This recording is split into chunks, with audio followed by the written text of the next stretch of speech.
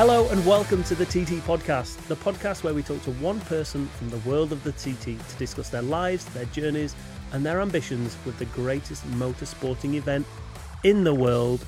And the greatest podcaster in the world is sat next to me. Hello, Steve Plater. How are you, mate? I'm all right, are you? Yeah, I think so, yeah. It's chilly in here today, isn't it? Busy, but it's always cold in here. And your T-shirt's the same colour as the wall. What, does that mean I'm blending in nicely? Camouflaged. Today's guest. Yep. Rob Hodson. Do you know what? I'm looking forward to this. I Yeah? don't know much. It's a massive motorcycling family, as we'll find out, but I don't know too much about them, so I'm on a little bit of a learning curve as well. Yeah, it's going to be interesting to talk to. I won't necessarily say he's making his way through the ranks, but every time he's coming to the TT, he's getting better and better. And Faster and faster in his career. Yeah, had a great Manx last year where he took the victory in the classic Superbike TT race. So, yeah, it'll be interesting to see what he's got to say. Shall we get him on? Let's get him in. Rob!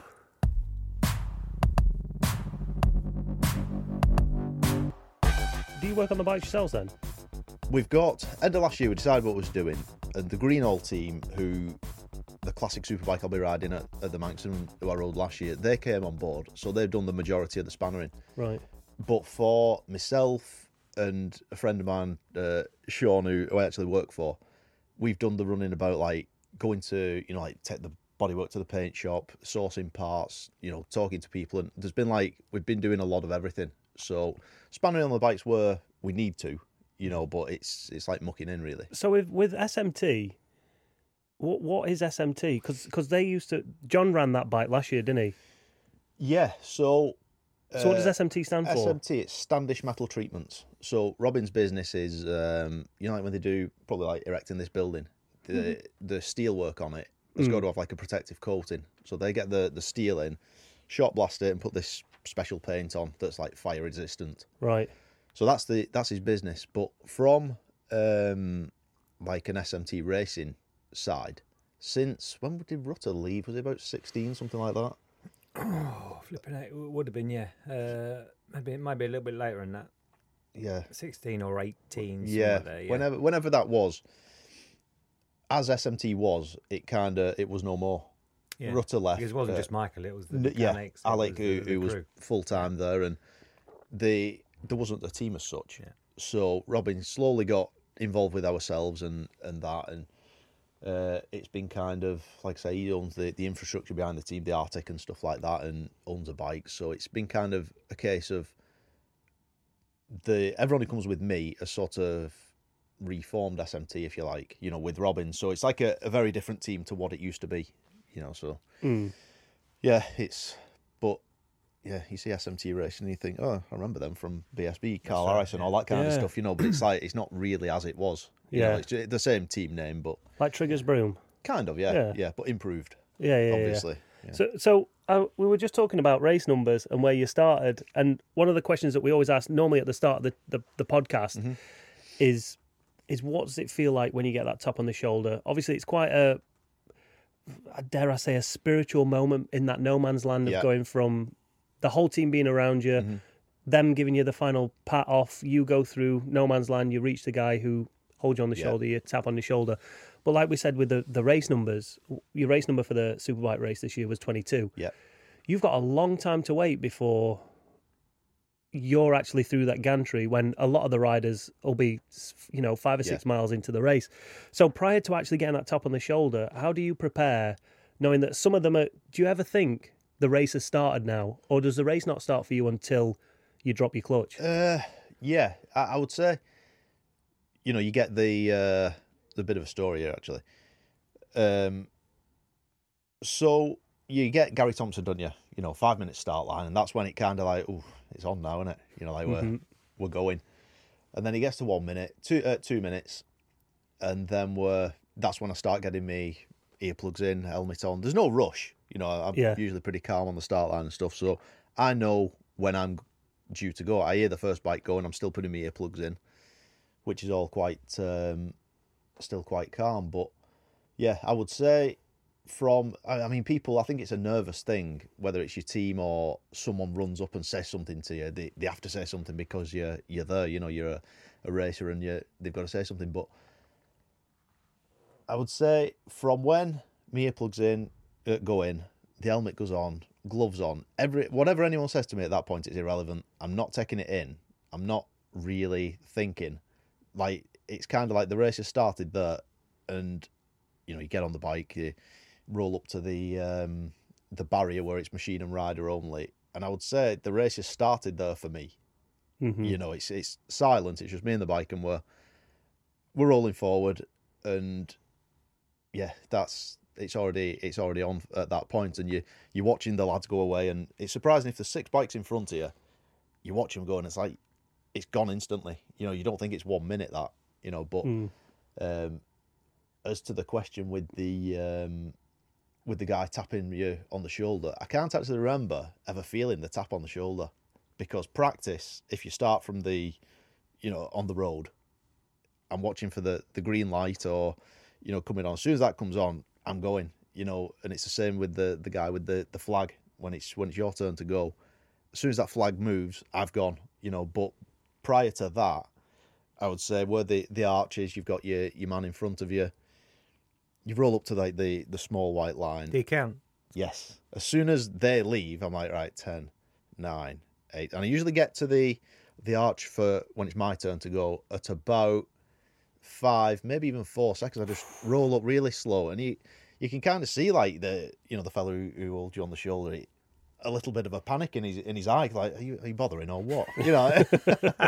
But by that time, it's like the apprehension, isn't it? If you sit there for bang on 10 seconds, it's like you're gonna be feathering your clutch. You could jump the start or do something stupid.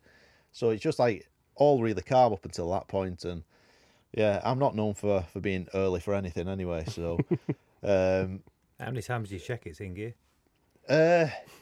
Generally only once, because once I got to that first line, the 10-second line, knocking in gear, and I keep it in gear then until it's good to go.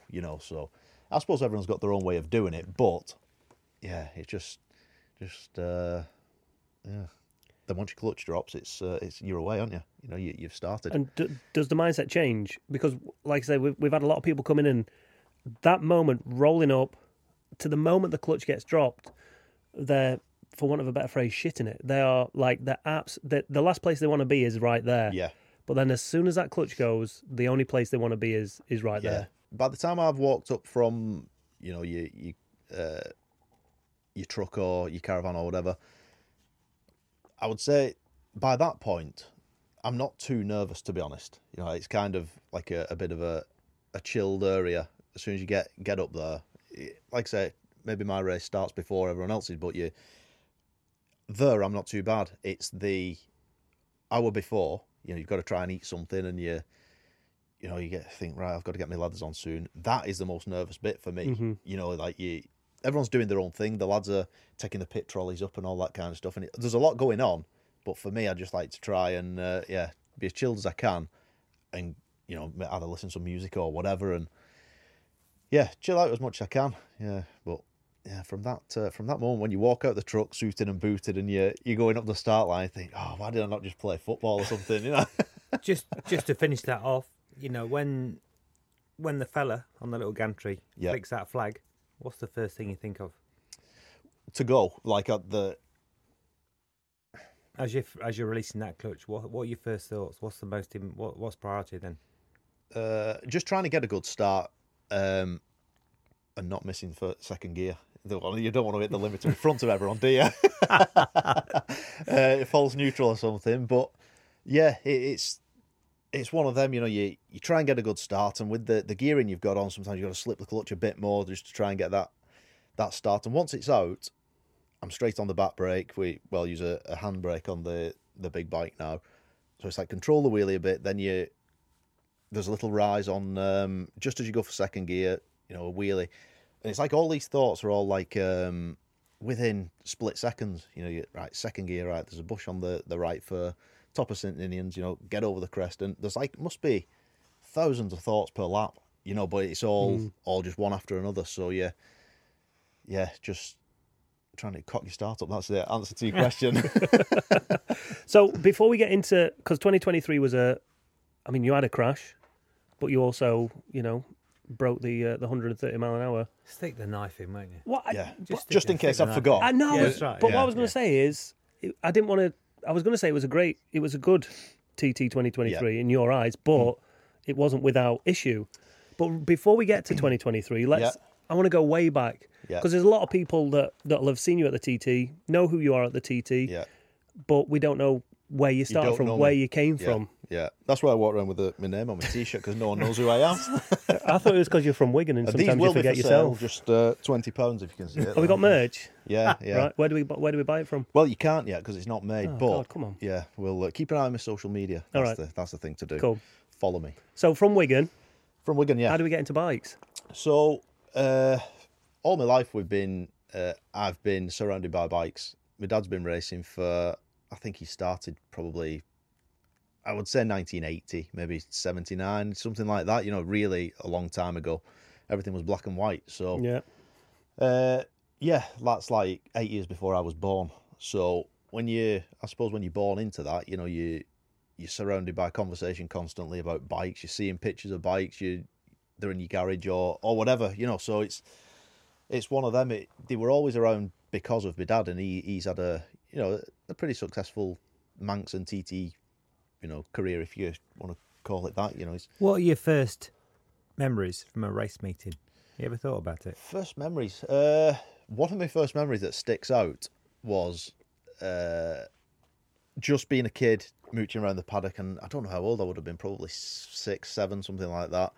And years ago, you used to have now you've got the little credit card sized paddock passes. And you used to have ones which were what size would it be? Like an A6 pass or something. They were massive. And I didn't have one. I needed one to get in the grandstand. And my dad gave me his competitor one, and I lost it. So that was one of the that was one of my first memories. That it flew off, under the grandstand or something. Right. I don't know whether I got it back or not. But yeah, mooching around the paddock and just being a kid, we had before that I suppose we had me and my brother had a Pee Wee 50, so that was good to go around. And we had our push bikes and that kind of thing. So we've always been, there'll be a few. Dean Harrison, actually, he was always the same sort of, I suppose, the same sort of route as us. He was brought up in the paddock and flying around on push bikes and that. So when you say paddock, Rob, you mean the TT paddock? You don't. Paddock, so your dad was always TT racer. So, and the stat we've got here is that your dad Jim, third highest total TT starts ever, 123. Yeah, that's unbelievable. That. Yeah, so you've been there. I think I had a quick count up last night. 32 events, TT events. He raced at 32. Yeah, 32 years. Almost as old as me. How does mother flipping put all the I've no money idea. He's blown on don't flipping know. racing? If they calculated it, I'm sure she'd be due a trip to Barbados or something like yourself. 6 months, twice a year. Yeah, but yeah, it's been a fair old journey for my dad. He didn't do the TT this year. That was the first one he's chose to miss. He's missed a couple through various different reasons in the past, but not many. But this one was the first one he sat out by choice. I think it was just because there was that much going on with myself. He's not done then? No, he's still got a bike, a Super Twin, which he'll be just doing a few club events and just because he enjoys it and stuff. But as for the TT, I don't know whether he'll go back. I think he's maybe done with that. But which, like you say, after so many starts and so many events, you can't go on forever, can you? No, that's amazing. I don't think I'll get to that amount anyway. So I don't like riding in the rain now. Never mind. Yeah. So you were exposed to the TT right from the word go. Then it wasn't like he started club racing, then he thought I'll go to the TT, and then you followed him there. And... No. So one of my first, first memories would be going across over to the Isle of Man with my mum, just as I don't know, probably 3 years old, something like that. It took a push bike in a suitcase for me, and so I've been brought up around there. And when that's all you do every year. We didn't really have family holidays. That we just went to TT, and I was fine with that. If you what you've never had, you don't miss, do you? And that's, you look forward to going to the TT. So I wouldn't given. If I could be a child again, I wouldn't change it at all. It's all part of it. But moving on to like when you start racing though, the whole thing changes again. It's a completely different job.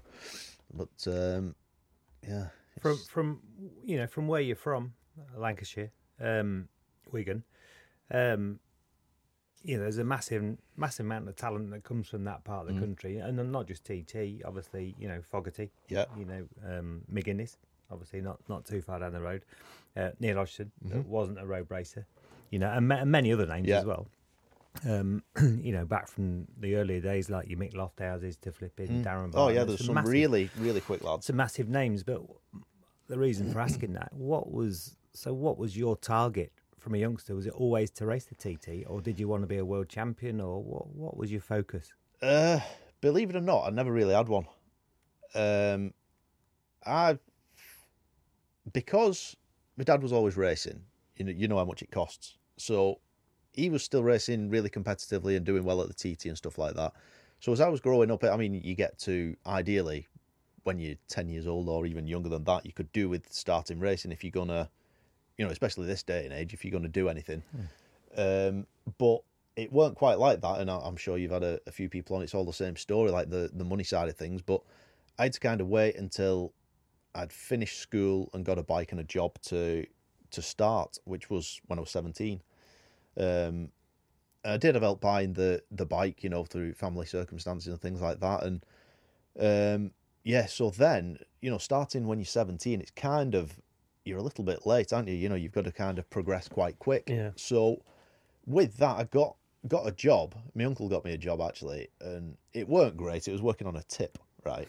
So I thought, I don't care, as long as I can get enough money to get this bike right and I can go and race, I'll do what needs to be done. Yeah, I'll wade through, shit in a skip and all that kind of stuff. It don't matter. And I was earning enough money to do it just. It was an Aprilia 125 I got, and doing club racing, it was all right. We was racing, I was enjoying it, I was loving it, and we had it on video somewhere actually. We had to do your CTC course, your license.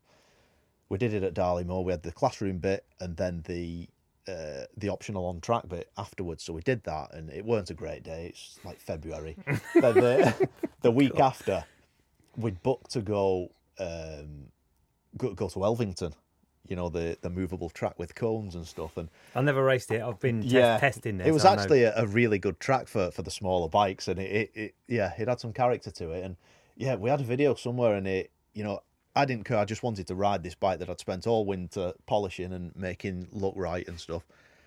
And on this video, I come round there's a left going onto the right for the start finish, and there's hailstone and snow coming down, and it's coming across. But I didn't care. I was riding my bike. I had my dad's leathers on. They were massive, and so that was it was good to give me a bit of practice before my first race meeting, which was a few weeks later. But I could, any conditions, I would have rode that bike. I didn't care. I just wanted to ride it. So that's when the bug kind of bit. First race then? First race. Where was it? It was Croft. Oh, right. With the North East Club. I'm not sure why. It must have just been how it fell. And through doing the Elvington, it kind of like gave me a good insight as to what riding a bike was. I was nowhere near like fast, but I was getting round and what have you. So 2-dayer at Croft, and it was... what year was this? 2005. 05. Yeah. So, it was a good weekend, and you progress, and at that time, the Aprilia 125 was like, I suppose, the junior super sport. Yeah. At that time, there was a lot of lads had them, and even club racing, there was like a full grid of them. So it was perfect for like myself to pitch myself against like the newcomers and stuff like that. And I remember I think it was the Saturday, the last race, the last really tight open, at Croft coming on the start finish, I got my knee down. It just scraped. I thought, that's like amazing. That's all I wanted to do, that. So from that, we had quite a good year actually. The first year, just through, I did enough riding to kind of get my knee down on both sides, and I actually won a race. In fact, my first race, I think I was 4th, and by the end of that first weekend, I had a 3rd. So I was buzzing with that. things had gone from feeling all right to feeling mega. You know, it's like. Do you remember your first crash? My first crash would have been. I think that might have been at Darley Moor, yeah.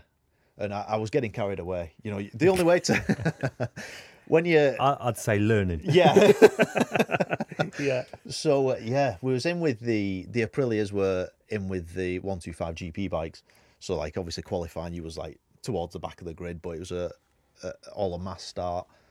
And I don't know if you'll have ridden there when you a few times, and I got a really good start, and because that was always brilliant off the line, and I must have been right up front with the GP bikes, and went up from up through the top S's and got passed by a few lads, and I just don't think I shut off for the left hander or something, and it's fast around there, whatever you're on, isn't it? Yeah, you know, I threw it in, and it was the first lap. My tyres must have been a bit cold, and it came right round on me and flicked me off and just proper sparked me out head.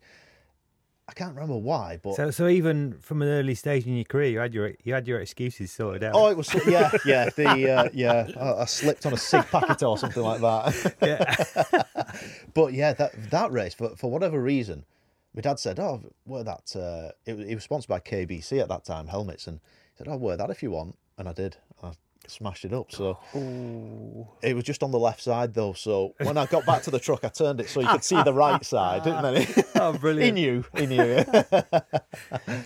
Steve, question for you then. Can you remember your first crash? Yep. Where was it? Charlie's exit, Cabot Park. Up at the top. Yeah, you got off start line on the full circuit. Fast left coppice, and then you got it's a double corner really. So Charlie's coming out one, of Charlie two's coming out. Lost the front coming out. Yeah. Oof. And all my mates have been watching up there. It was really early in the first year racing, and you're just going faster and faster and faster. You know, like you said, and it's a steep learning process. And all mates come back and say, "God, I'm not surprised you crashed. Your flipping lean angle's mental." Oh, why didn't you come and tell me before then? You know. Yeah. Never forget your first one, do you?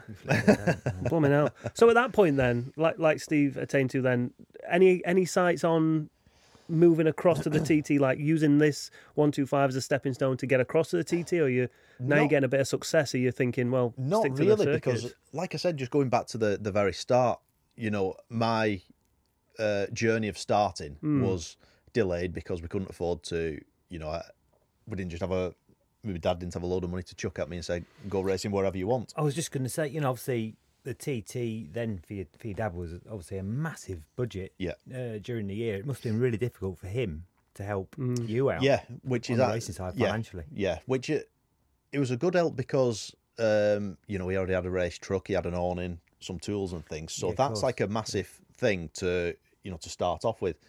But you know, when you've got to pay whatever it is, you know, 150 quid for an entry, or if you need something for your bike, he can't do that for himself and us too. My brother was racing at the same time as well. So we had to kind of look out for ourselves financially that way. So I was going from kind of meeting to meeting. I couldn't say, right, this time next year we're going to be BSB 125, you know, because I knew it weren't reachable. So it's kind of like, I don't know.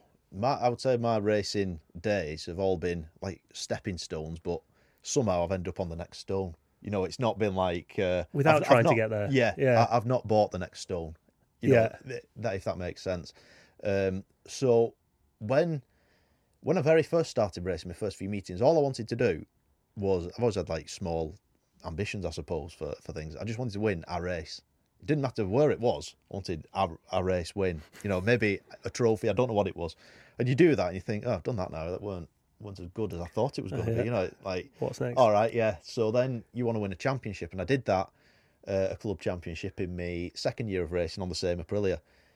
So then you do that, and then it's like we've kind of, I've gone as far as I can go with that bike. So we need another one, which we got a 125 Honda.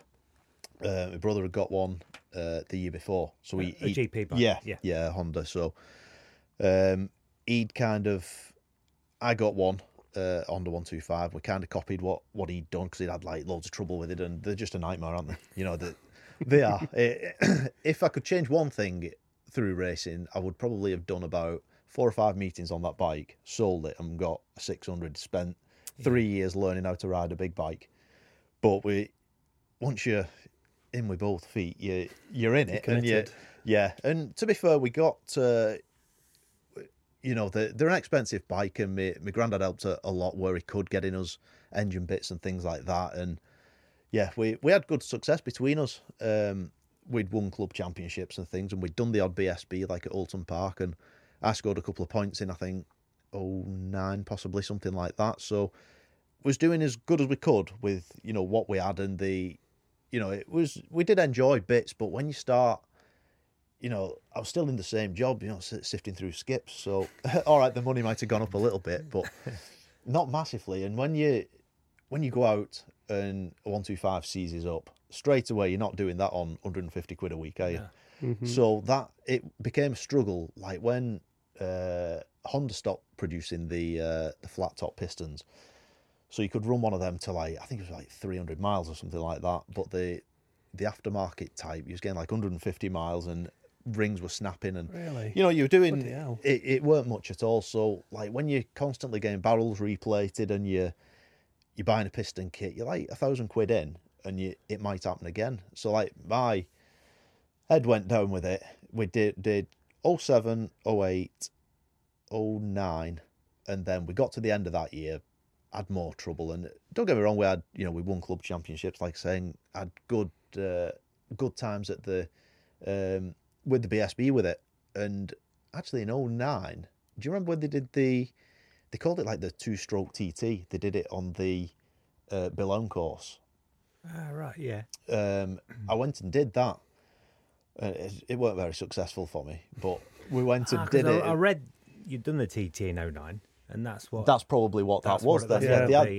It was kind of like I'm not sure what it was, to be honest, but they used to have the post TT races down at Castletown, didn't they? That's right. The Southern 100 circuit, which we've been and done recently. And 09, my brother Jamie he'd crashed, I think at Aintree or something like that, and dislocated his shoulder. So that was the week before this job. So I was on my own doing it, this thing, and we went over, had a watch of the TT, did loads of laps around the Boulogne course, and it was I thought, right, I know where it goes. I know I can do all right here. My bike was okay and stuff like that. And Chris Palmer took us round. He passed on some good advice. I'm not sure if it went in one ear and out the other because I was a bit too young for it or what, but he didn't give you that advice in the bar, did he? It was actually in a car, so I can't blame him for that one. But one thing he said was they've resurfaced it now, but as you go into the last corner, I think Castletown corner, that one, he said, brake as late as you can because someone's always going to have a do up the inside there, but just watch out because it was really ripply going. He said you will lose the front. I lost the front. I'm like, sorry, Chris, I've done everything you said don't do. But and then the second race we had, I think it's a one-way valve problem, and the bike just wouldn't run right. So it was definitely a learning curve, a steep one, and it just shown that it is what I would like to do, but at that time it just didn't work out for me. It weren't a great experience that. So we got to the end of that year, carried on with the club racing and stuff like that, and then it was I'd sort of lost a bit of heart in whether it was just racing or that bike. And I thought, if we sell this bike, what can I get? What's the next step? So I said to my dad, I think I'm done with it, with racing in general.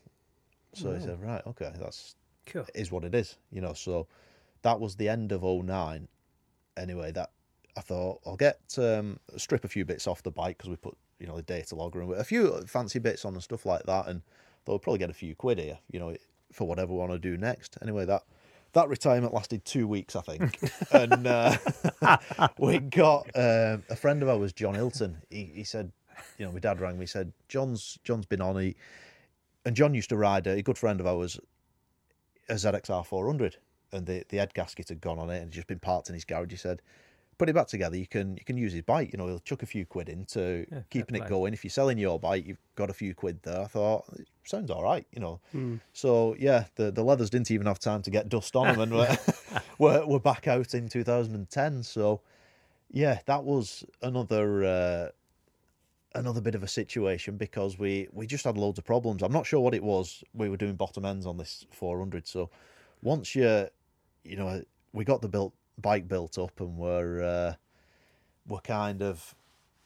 enjoying it, enjoying riding, but then it's on 3 cylinders and we're having all sorts of problems with it. Anyway, 7 engines later, we've got the bike sorted. I've no money left. We spent what John said he'd put in, and we're back to square one. So, yeah, but again, for 2010, we had a nightmare with it. It took a lot of sorting out, and we rode it in 2011, which we won a club championship on it, which was all right. We got it. Yeah. I really enjoyed riding that bike in the end. It handled mint, and it weren't the fastest. It was like 74 horsepower or something like that, but it was equal to what I was racing against at the time, and could ride it quite hard. So, yeah, after that, we kind of done our bit with that, and it was unfortunate. Like for I think it was end of 2010, possibly 11. My granddad passed away, so with that, I'd had a chat with mum and dad and what have you, and they agreed with with him passing away and stuff like that, he'd left a bit of money for us, so they'll give us that. Me and my brother Jamie, it's up to you what you spend it on. So I went and got another friend of ours, Danny Smith. He had a good R6. I said, right, I'll have that.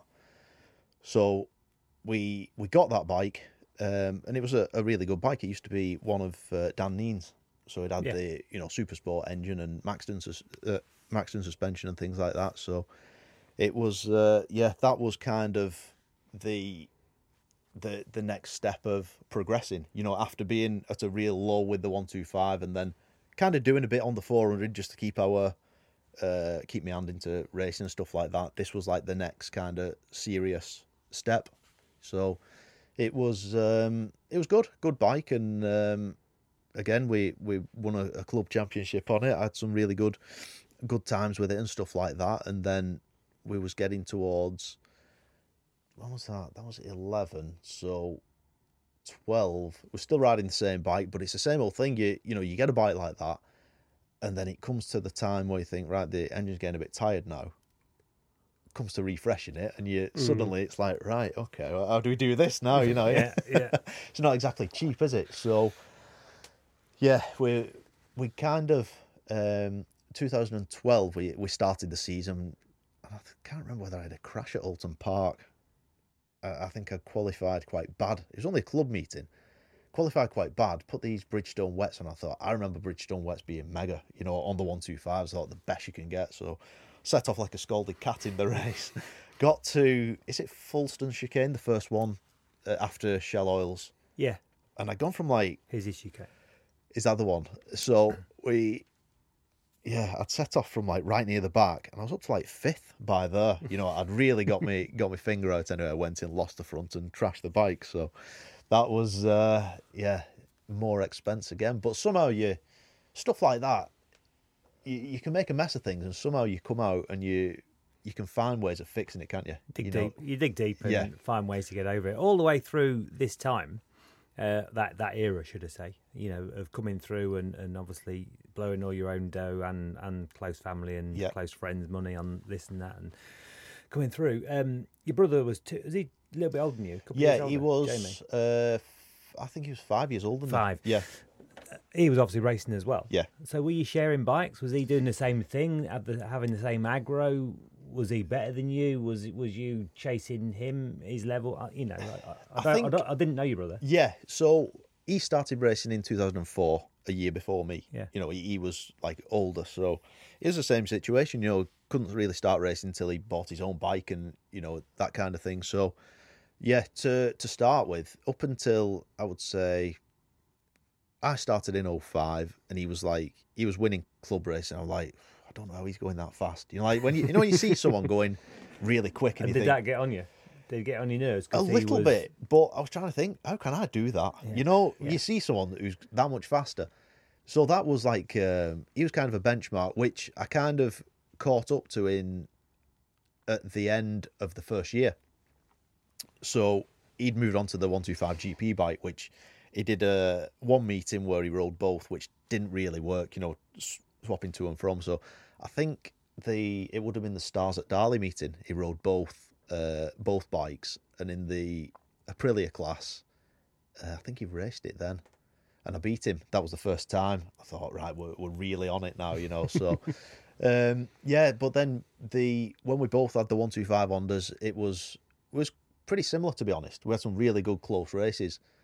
He was probably a better small bike rider than me. Right, Once we'd moved on, like a lot later, when he had the R6 and I had mine, whether it's just how we're, physically built or what, or just our riding styles, he struggled a bit more than me, and considered getting maybe a super stock bike, and which I don't think would have been the right thing for him at the time. It's just, when you want a different bike, you're not sure what direction to take, and it's he just stuck with the 600. But there was definitely some close racing going on. But we was always working out the same, my mum and dad's garage at home, so we'd talk about stuff. But he was always kind of, if we'd had a close race or I'd won or whatever, we'd come back and he was more likely to pat me on the back than I was him. Oh, really? Yeah. So it's he was a bit more chill with it. Yeah. I love it. Yeah. Maybe I was a bit more. I'm not competitive. Just that's just how I've seen it. So, but no, we had good times, and unfortunately, it ended in 2017. But we've definitely had bad days in racing, and we've had brilliant days, so it's I wouldn't change any of it, really. Talk about highs and lows. I can't get my head round how you managed it all as a family. Yeah. With dad obviously being flat out racing, which is it's hard enough doing it on your own without having two boys at the time back in the early days. It was like mental. Yeah. There's a lot going on, and like I say, I don't know how my mum coped with it, because when there's just my dad doing it, the house is full of bikes, whether it's on telly, conversation, phone calls, or whatever. And then three of us are doing it in the same house. It's like, I'm surprised she's didn't lose the plot. But so when did you first go to the Manx? Obviously, you won a Manx in 15. That's right, a Super Twin race. Yeah. When was your first Manx? The first Manx. So just going back to the R6 days, I was kind of, we'd done a bit to the bike and was struggling financially and stuff like that once we got to that point with it. But I kept hold of that bike. So 2000 and... no, sorry, I got that wrong. That was a year later. So 2012, I've moved on to the R6. And there was a guy who helped us, Chris Neal, at Dyna Pro Racing in Runcorn.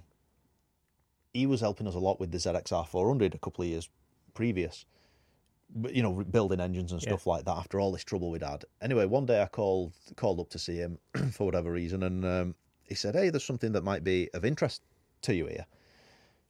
Goes into his workshop, and there was a Tigcraft chassis 650 there, and it was like I thought, it's all just ideas. This, it was half built, but I could see the potential of it. It had a Tigcraft chassis, R6 swing arm, Triumph 675 wheels, and forks, and the rest was all custom built with an ER 650 engine. Perfect super twin, really. He said the guy who owns it, Carl Martin, he's got someone on it for the Super Twin race, but he wants a newcomer for the Manx this year. I thought, right, okay. And I hadn't really, like I said, not got ambitions of doing the TT or Manx or anything. So wasn't on the radar. Not really. No, time, just because of the opportunity. So this popped up, and then it all went quiet. And I thought, if someone else is riding the Super Twin, ideally I could do with doing the full lot myself. So we'll see how it goes anyway. So the year was getting on. We've been the TT with just watching my dad and stuff like that. And then after that, there must have been possibly a week, maybe two, before the entries closed for the Manx. Chris rang me and said, "I've got some good news for you. The guy who was doing the Super Twin race on this bike has pulled out. So if you want it, the bike's yours." I was like, "Ooh, I weren't expecting that, and I'm not sure I wanted it." You wait for that opportunity, and then it comes, and you're like, "Oh, I'm not sure about that now." So I said, "Right, okay, let me have a think. I'll give you a bell back." So spoke with my dad and weighed a few things up, and I thought, right, should we just do it? So I said, right, we'll do it. I'll get the entry in. So we did. Sorry, and you your dad, he was keen on you going. Yeah. He was he weighed it all up, and at first with this other guy who was meant to be doing the Super Twin race, he weren't that keen because he thought, if we're sharing a bike, how's practice going to work? It's never going to work out, is it? So we said, yeah, right, okay, we'll do it. So I'd never met this Carl Martin before. I just knew he was building this bike and I could have it. So he said, the bike's going, the year's getting on now. And it was like, I'd missed all the, where you could go across for like the coach trip and, like the newcomers introduction. So I had to get around that. And so we flew over. My brother Jamie, he said, well, if you're doing it, I'm going to do it. I thought, right, okay. So he was doing it on his own R6, which was the perfect thing. So we went across with my dad, got a hire car, and we went doing a few laps. And I'm you'll know what I mean. Like, if someone shows you how to do something, they can show you how to build a wall or something. I said, right, yeah, I know how to do that now. I said, there's your trowel and a brick. You go and do it. Unless you're physically doing it, I struggle taking information in with certain things. So I was watching onboards and stuff like that, and I kind of knew where things went, and my dad showing us a few pointers, and just a bit of safety, really, not how to go fast, just as a newcomer, just be wary of this, be on this line. And I thought, yeah. So we did that twice, I think. We did two Saturdays over there just to have a look. So that was that. Our preparation was done. I was still watching loads of onboards and stuff like that, and some's going in, some's not. And I mean, some people can just like watch an onboard and just go really fast straight away, can't they? Well, I think in the modern world now, obviously after my time, because I'm getting on a bit, I suppose. But everything's gaming and so on. So, but for me, onboards didn't really make that much sense. I had to go and lap after lap after lap in a hire car, never on a bike, because it's too dangerous to take anything in. That's it, yeah. But anyway, I couldn't do. Whereas some other people, like let's say Davey Todd, who's really good on the TT PlayStation game and stuff. Do you know what I mean? They can just look at onboards and bang, bang, bang, bang, everything's in the head. Well, that's it. Yeah, I've not really got the concentration for a computer game or an onboard, to be honest. But you can lie in bed with the iPad, watching onboard. You think, I don't know where that goes. But the second you sat on a bike, you've got the vibration. You set off, you've got the bumps in the road. All that goes out the window, and you're like, you've got to try and control this bike, haven't you? So we've done the preparation. I kind of knew where the track was going. Struggle with the mountain just because there's no real reference, is there? When you're up on there's certain bits, certain corners, but like when it's wide open, just I don't know. I struggled with that, before I'd done it. I was the opposite. Was you? I took to the mountain straight away. What the bottom bit was more of a struggle? But it was more kind of Gingerhold, Ramsey, and places like that where everything was happening so quick. And you've not got time to breathe, have you? Because you can't see through the corners properly. That's it. And you was all right on a short circuit as well, weren't you? Yeah. So, you could say. We did that, and then the bike was actually in 2012. Ivan Linton was riding it at the Ulster, which was only a week before I was going the Manx with it. So he said, listen, it is going to be, I've already agreed to this. He said the bike's going the Ulster. We'll get it back, get the engine out. Chris will refresh it. It's good for you for the Manx. Oh, spot on. Perfect. Unfortunately, in the last race, Ivan crashed it or got knocked off or something. That was the Saturday. So me and my dad we'd arranged to go to Birkenhead docks to pick the bike up. So we got there, and Carl had already rang me. He said, listen, the bike's in a bit of a state here. I don't know what you want to do. Well, we've no choice, have we? We go in a week, less than a week now. Bloody hell. Unless we have a look at it, see what we can do, we're not going, are we? So we went, it was like 5 o'clock in the morning. The boat came in, which was a struggle for me anyway. So if this doesn't show you my commitment, then I don't know what does. So we got there. It was buried in the van. He got it out. Everyone's faces were down, and I said, right, it's not ideal. When you see a crashed bike in a van and the exhaust's up and the seats across, and you think, right, straight away, that's a lot of work. But so we took it back to me and my dad's house and stripped it down straight away. Got on with repairing the fairing, engine out to Chris, all these other bits, and spoke to Carl Martin, who owned the bike, and I said, listen, it's not great, this. I've got a list of parts I need here. He said, listen, if you think you can fix this bike to get over to the Manx, do it. He said, get a pen and paper now. So I did. He said, this is my bank card, credit card number. Write this down. Anything you need, just order it. And I thought, I've never met this fella before. You know, cool. for 10 minutes at Birkenhead Docks, I could be anyone. So I thought that shows a lot of his character and commitment to me going over, you know, with his bike, and which was great of him. I thought, if he's willing to do that, then we put a bit of work into the bike, and yeah, we ended up getting it sorted. The crash damage was fixed. I was there with a spray can on my driveway doing all that, and so we got it sorted, but it didn't run. We got the engine back. There was something amiss, so we got to the Isle of Man for my first Manx, and the bike didn't run. Which is not ideal, is it, really? You know, you don't know rocking up to a if race you want to meeting relax like that. before your first ever go down Bray Hill, then it's not the way. So I'm not sure what the issue was. The guy who was working for Chris at Dynapro, he took the bike away and it came back running. So whatever he did, I weren't asked. It was running, and by that time I'd missed the Saturday newcomers lap. You know, where you follow the X-race around, and so, after all that work, I'd missed that, so I had to do it on the Monday, which weren't great because there was only a couple of us who'd missed it on the Saturday. So I set off, and I'd never rode this bike before, so it's like strange seating position, and I didn't know. I'm trying to get used to the bike, the circuit, and Mark Castle actually took us round. And he set off down Bray Hill. I thought, Jesus Christ, he's going quick. You know, he's seen him go down and hit the bottom of Bray Hill. I'm like, I can't keep up with him here. So we got to Quarterbridge. I put the brake on and I dabbed it, and it came back and back further and further. Like, what's going on here at all? So I got to Quarterbridge with the lever fully into the handlebar, went left. Obviously, I know it goes right, but I couldn't make it. Stopped, adjusted it back out, and set off again. Got to Braddon Bridge. Thought, it's doing it again.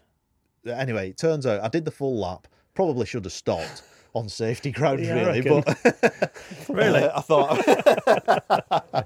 thought, sack it. We'll get round. I'll be all right. And there was a little grub screw underneath which had somehow unwound itself for the adjuster. Yeah. You know, so it was a simple fix, but one that could have cost me dearly. So it took me to Ramsey to catch the pack back up. So I was like, I was in a race and I didn't even know it. So that was that out the way, and then we was into practice. It weren't a great year that year because we got, with the weather, they actually did run when it was sketchy conditions then. You know, back in them days it was. So we got a couple of laps in practice, and I called the year after my first proper year. You know, just because of how it ended up. And I finished fourth in the newcomers race, newcomers B, which was happy enough. It would have been nice to get on the podium, but I thought, with what's gone on before and while we was there and everything, I'll take that. You know, by the time the newcomers race, the Super Twin race came round, I think I was lying in about 7th, something like that, and the rod snapped in the engine. So that was us out of that, and that was the story of my first Manx. So yeah, definitely a character building experience for my first go. Okay, we're going to take a pause in the podcast right here. There's still plenty to discuss next time. In fact, here's a teaser right now. I didn't really understand at that point. It was my first big bike that I'd ever rode, so I didn't understand what it took to make a big bike work around there, or how to ride it. I was probably still riding it like a 600, and it had me out the seat, and you know, a couple of people came round and made comments about how out of shape I was in a few places, and I'm like, yeah, I know. I'm sat on it, or not, as the case was. You don't have to tell me. Now, if you want to catch the rest of this episode, it's available to watch right now over on TT Plus. Or alternatively, hit the subscribe button on this podcast feed to get a notification when the audio drops next week. IOMTTRacers.com is the place to check out all the latest TT news, plus information on how to subscribe to TT Plus. See you later, Steve. See you then, mate.